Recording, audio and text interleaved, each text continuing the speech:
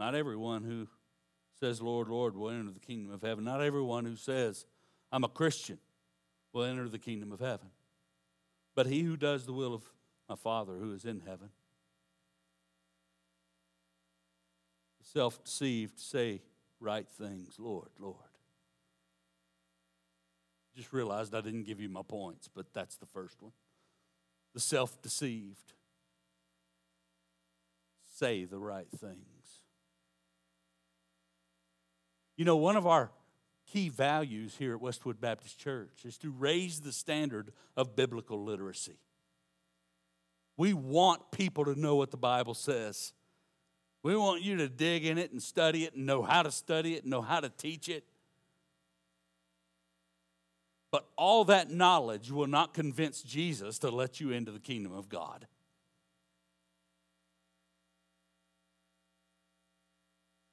Having understanding of the Trinity or the hypostatic union will not cause Jesus to say, oh, you understand that? Come on in. Can you imagine? So you are going, hypostatic union, what's that? We'll talk about it later.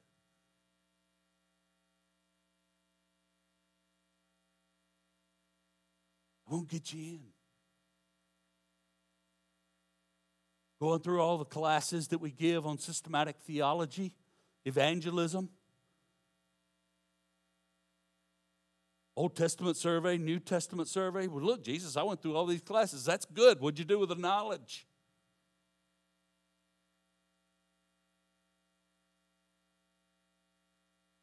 You didn't let me change you. You didn't become intimately acquainted with me. Your chief end was not to know me nor to glorify me.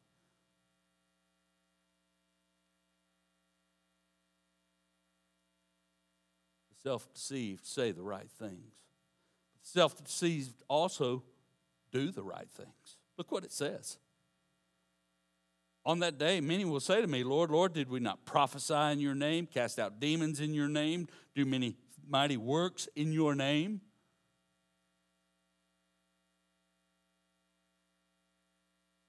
Three things are mentioned that the professor in Christ has done. Prophesied or spoken boldly concerning Christ, cast out demons in the name of Christ, mighty works, all in the name of Jesus. The claim of the self-deceived is that they have done things that he did and that his disciples did. Yet none of them were done knowing intimately Jesus Christ. False teachers and false professors both of Jesus Christ can take on a persona of light that fools others but will never fool the living God. Again, we have going on here obedience. The implication is that you did that for you, not me. You did that for your glory and your fame and your name, not mine.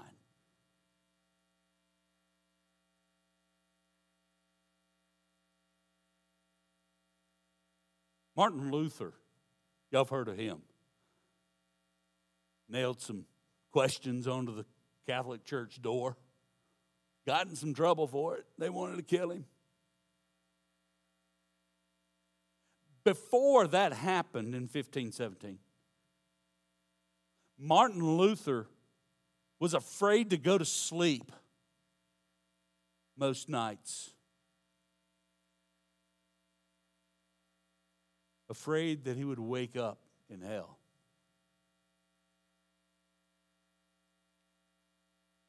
He was so concerned for his soul that he left his training in a secular occupation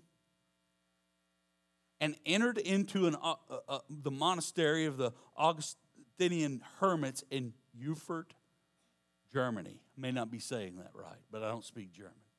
He was ordained, earned a doctor of theology, and lectured on Psalms, Romans, Galatians, Hebrews, and Titus. And if anyone at that time in his life would have asked Martin Luther, if he believed in the divine nature of Jesus Christ, he would have said, yes, I've always believed that. If they would have asked him, do you believe Jesus died on the cross for your sin? Martin Luther would have said, absolutely. Of course I believe that. Yet at this point in Luther's life, he did not know Jesus personally. He would tell you the fearfulness in him that he would never be able to go to heaven because of his lack of holiness.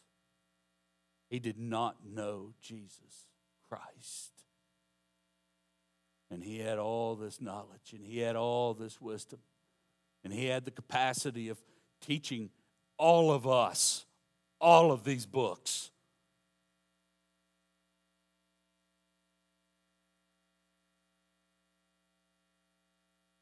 Jesus to him was God, but not his God.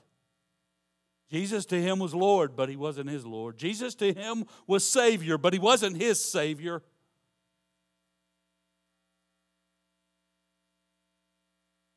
Self-deceived, do right things. Things that look good to us. But to the living God, they're a sham.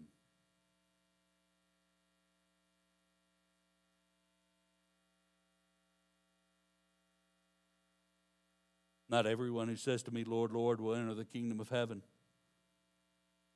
But the one who does the will of my Father who is in heaven. It's about obedience, but it's also about motive and desire. What's the motive and desire of your heart? Is it to please Jesus or to please yourself? Is it to please others or to please the living God? Is it your glory or the glory of God? The glory of Christ Jesus.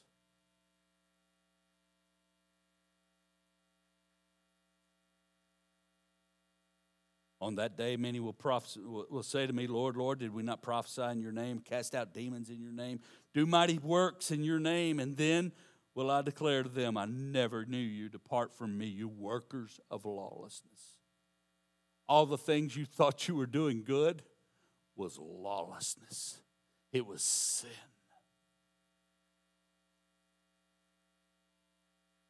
Why? I think it's because of things. Next week we'll talk a little more about this in the illustration that he gives, in the parable that he gives. And I wouldn't have time to get into that today, so I want to give you three things, three reasons that I believe self-deceived avoid ultimate things. They do things they can do, but they don't rely on things that only Christ can do. They don't rely on things that only God can do. First ultimate thing is genuine faith. The second, holiness. The third, endurance. First of all, genuine faith. The self-deceived avoid ultimate things. They pointed to their works. They pointed to their knowledge. But they didn't point to a reliance only on him for their salvation. Genuine faith always begins with God. Y'all realize that, right? It never begins with you. Genuine faith begins with a living God. We're not going to get to heaven and they ask, why should I let you in? And you're going to say, because I. And when you do that, you're done, okay? Whoops. You're done, all right, when you do that. Your answer is null and void because you're not there because of you. You're there because of Jesus, all right? And him alone, that's it. But genuine faith always begins with the living God and the love of God. The love of God that brings Jesus into this world and into your life. God loves. And He loves you. Many people say God loves us, so what He does is we're swimming in the sea of sin and He throws us a life preserver. I like how R.C. Sproul responds to that. God just doesn't throw a life preserver to a drowning person. He goes to the bottom of the sea and pulls a corpse from the bottom of the sea, takes him up on the bank, breathes into him the breath of life, and makes him alive. That's better. That's an actual description of what we're like in our very nature. For you are dead in your trespasses and sins, Paul writes. Dead. Dead man can't reach out for a life preserver. I mean, you might be able to hoop him around the neck or something, but that's about it. I mean, you can't do it. But this is that God loved us and made us alive together with Christ. Isn't that great? He made us alive. Only He can awaken the deadness of your spirit to see what you must see in order to come to genuine faith. Because we're not looking for it. What must we see? First of all, we've got to see that we're sinful, rotten, dirty sinners. I mean, you and I, in our nature, are a stench to God. I butchered chickens Friday. Me and Gina and Ricky and Laura. And we took all that byproduct, and we buried some of it. And we had a can for the feathers. And some of the byproduct, other than feathers, got into the can. I put a lid on the can, had a bag in it, and I was going to put some more trash in that thing.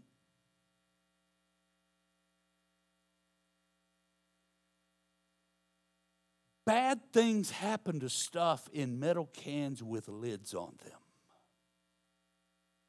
And I had a full trash bag, and I lifted that thing off, and I mean, before I got that bag over, it hit me.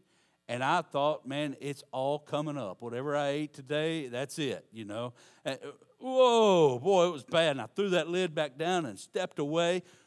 Our sin is a stench like that before God. It is repulsive. When you realize who you are before the living God, you are His enemy. And your sin smells before Him. That's us. Sorry, no butterflies and rainbows today, okay? That's what our sin is like. Genuine faith requires for us to see ourselves as we are before the living God. And we are sinners, rotten to the core.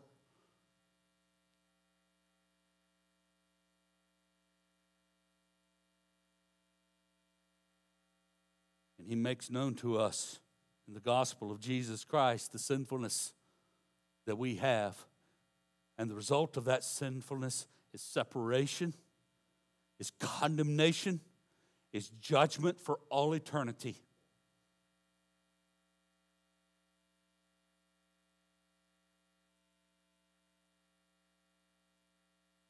You must see that for there to be genuine faith. You must see that Jesus is the Savior. God makes us alive so that we can see things that we must see. We've got to see that we're sinful, and we've got to see that the only recourse is faith in Jesus Christ, in Him alone.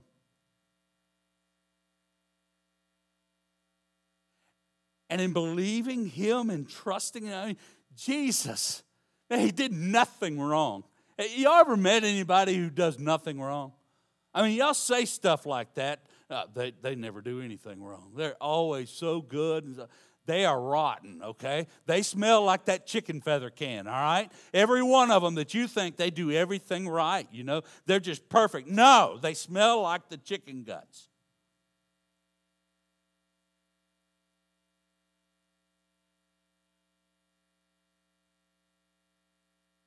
God says, I want to redeem that.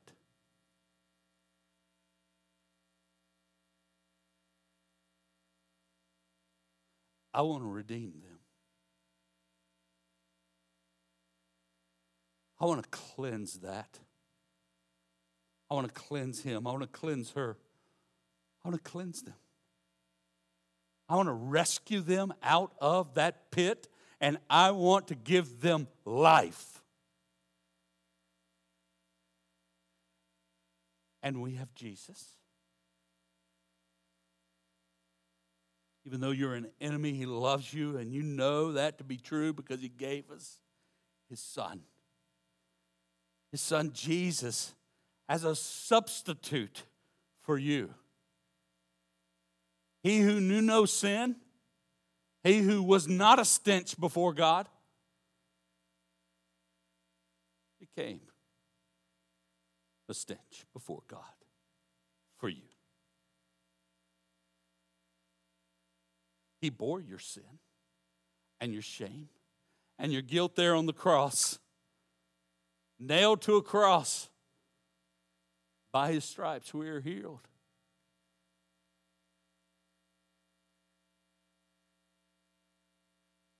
Nailed to a cross was your sin and your shame and your guilt. And all the wrath that you deserved poured out on him. He bore it so that you might be saved.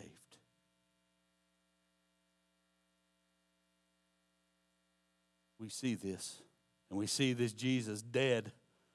He was buried. He rose again. He loosed the pangs of death, having defeated sin for you on the cross. And all of our hope and all of our life is transferred from what you can make of it to allegiance to Jesus Christ. Faith in him. All of my life belongs to him. I forsake everything to know him. He's called us to genuine faith. Have you hoped in him? Is he the one who takes away your sin, or are you still trying to earn it? You still trying to convince yourself that you're good?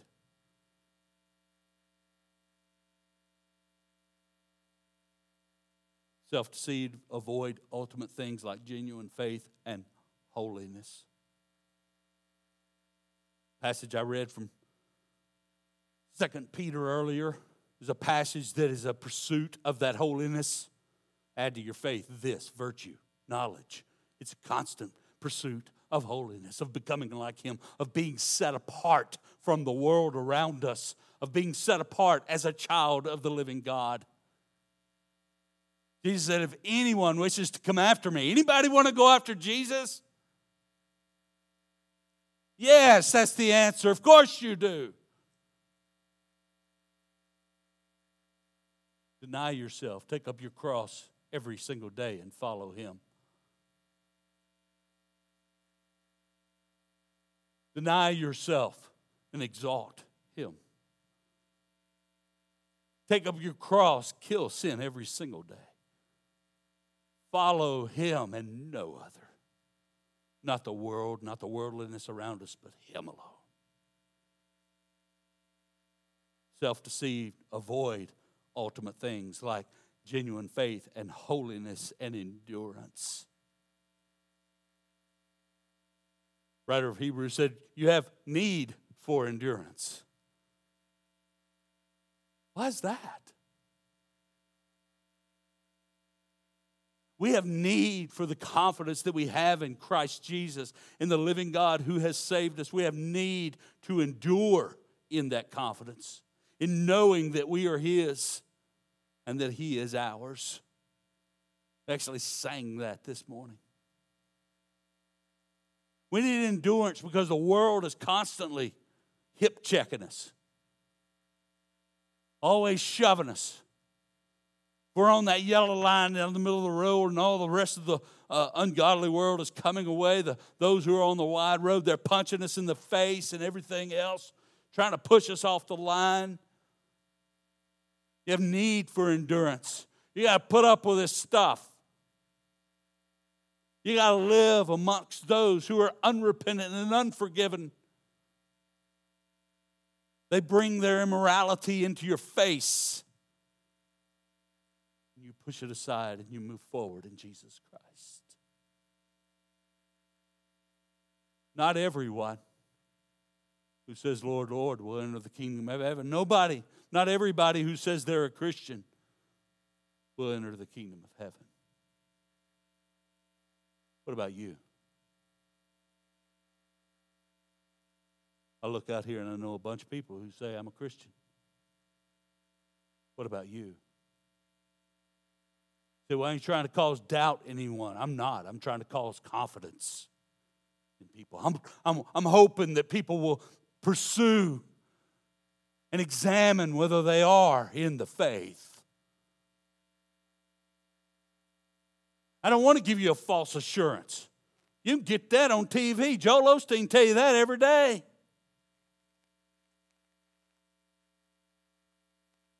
Go on, watch TBN. They'll tell you how great you are. I want you to know something. I want you to think about it. I want you to consider whether you are in the faith. I want you to think about those things. And where is your confidence? Oh, Lord, let it not be in you, but let it be in Christ. Let it be in the God who loves you. Let it be in the God who redeemed you, who breathed life into you. Let it be in the one who promised and who keeps His promise. Let it be in Him. And when it's in Him, your heart and your mind and your desire would want nothing more than to obey His word. Let's pray.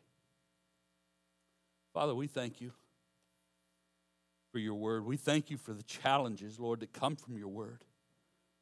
God, when we read that, not everyone who says, Lord, Lord, will enter the kingdom of heaven. Some will, but not all will. And it ought to be a check on us, Lord, to think and to consider our own place in the kingdom of God. Not by our capacity, but by that of Jesus. So, Lord, help us find our confidence and our assurance in Him and in Him alone. We love you. In Jesus' name.